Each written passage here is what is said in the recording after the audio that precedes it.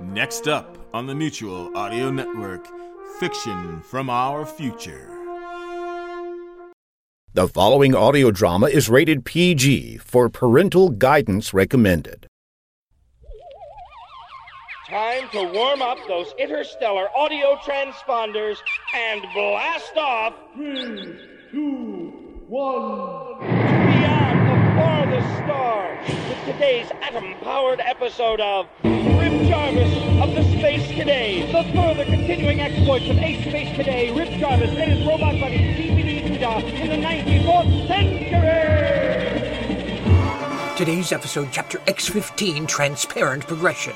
As you'll recall, Rip and Duda had just returned to the Space Academy to report to Major Misadventure about their oft-times nearly fatal confrontations and resulting battles with the insidious and diabolical Dr. Morpheus G. Blackguard on the planet Mango, and to tell him of their rescue from planet Wicked of lovely Princess Comely of the planet Ulkratu and her loyal handmaiden Esther Paragon. Before they could even begin that summation of their personal sagas and filling in their superior, a distress signal was astro-beamed to their receptors. The senders of that message were none other than those junior powerhouses known as the Little Deaths. These junior cadets were made up of the scientific wizard and bespectacled leader of the teen squad known as Specs. Next on their roster was Doiby, the derby-adorned rough-and-tumble pugilist from the Bronx. Then there is Limey. This English lad's real name is Percival D.W. Ivy, and he brings culture and Britannic courage to the group.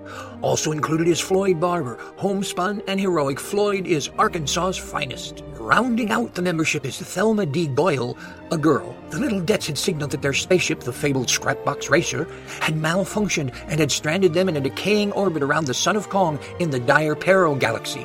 Soon they would all fall into the blazing embrace of that star. Of course, Rip and Duda rushed to fire up the legendary Sakamigi Star Jumper Special and hurry to their rescue. While our space chums were flying with all haste to lend assistance to the Little Deaths, the young pals reported they were being fired upon by some unknown malcontent. Everyone wondered who might be taking potshots at the crippled Scrapbox Racer and her unarmed occupants. But as it turned out, what had appeared to be some sort of shelling that was battering the small craft's hull was indeed a meteor shower crashing into the pint-sized band of interplanetary cohorts. Though that might be relieving, it turned out that meteor shower was as deadly as any enemy attack.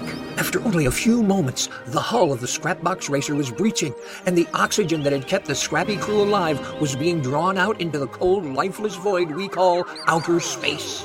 This was a tight spot for the Little Deaths. It was bad also for Rip Jarvis, who knew no matter what he did, that he could not get to the kids in time to save them from this frigid death. He knew that not only would Rip Jarvis for the first time ever fail, but that failure would cost the lives of 5 great kids. It was one of the worst positions Rip had ever been in. Let's listen as Rip says, "We're really in it this time, Duda." They are indeed. We'll return to Rip Jarvis after this important message. And now, a show like nothing you've ever seen on radio. In another corner of the universe, one robot can make a difference. Tune in Saturday nights on a station near you for the further adventures of ZPD Duda's brother, ZPD-A Private Eye. Help me, ZPD-A. You're my only hope.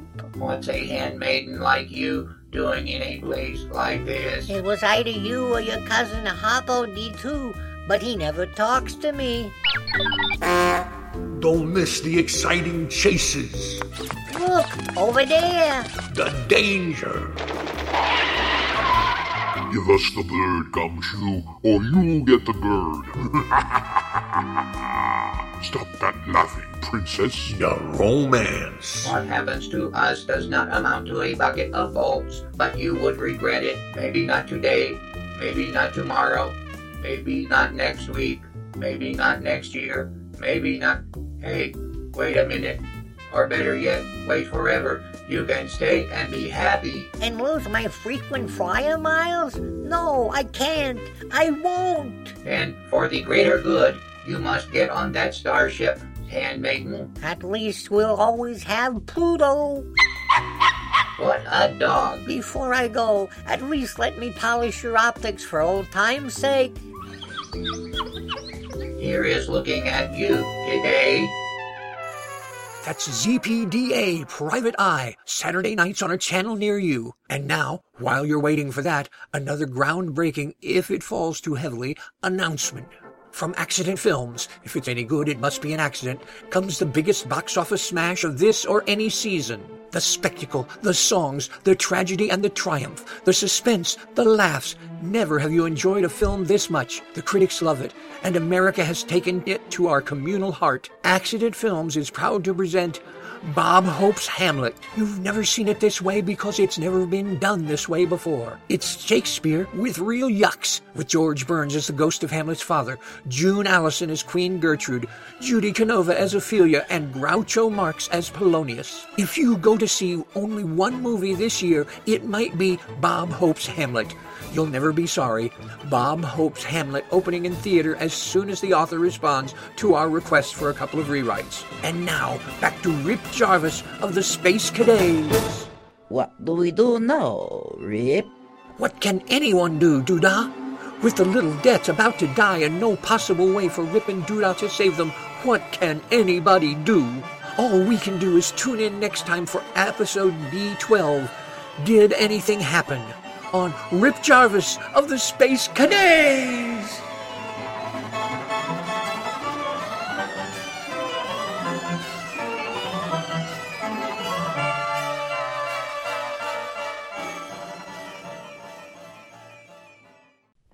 You're listening to Wednesday Wonders on the Mutual Audio Network, where you can enjoy the wonders of the imagination.